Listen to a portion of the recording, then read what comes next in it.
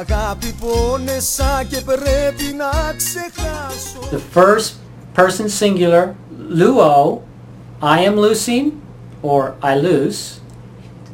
The second person singular, luais, you are losing or simply you lose.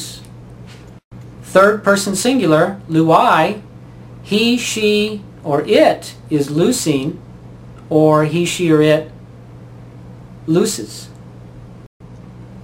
The first person plural, luamen, we are losing or we lose.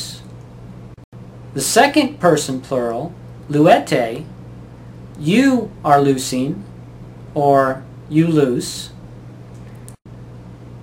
The third person plural, luusen, they are losing or simply they lose.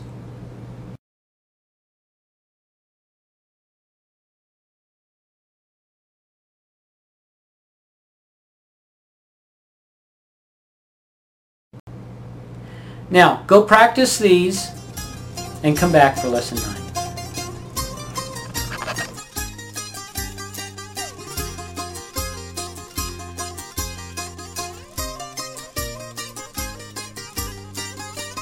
Έχω ένα κομπολόι και στις κάντρες του μετρώ όσα έχω εγώ τραβήξει από σένα π' αγαπώ.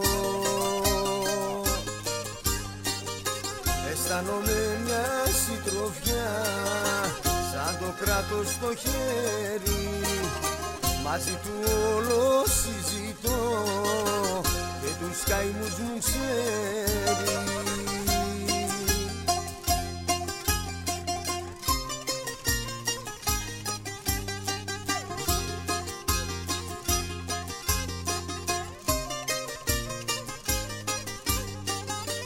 Μάτια νύχει όμως κι αυτό και στόμα να μιλήσει, θα λέγε πως κι αυτό πονά, θα είχε κι αυτό δακρύσει. Αισθάνομαι μια συντροφιά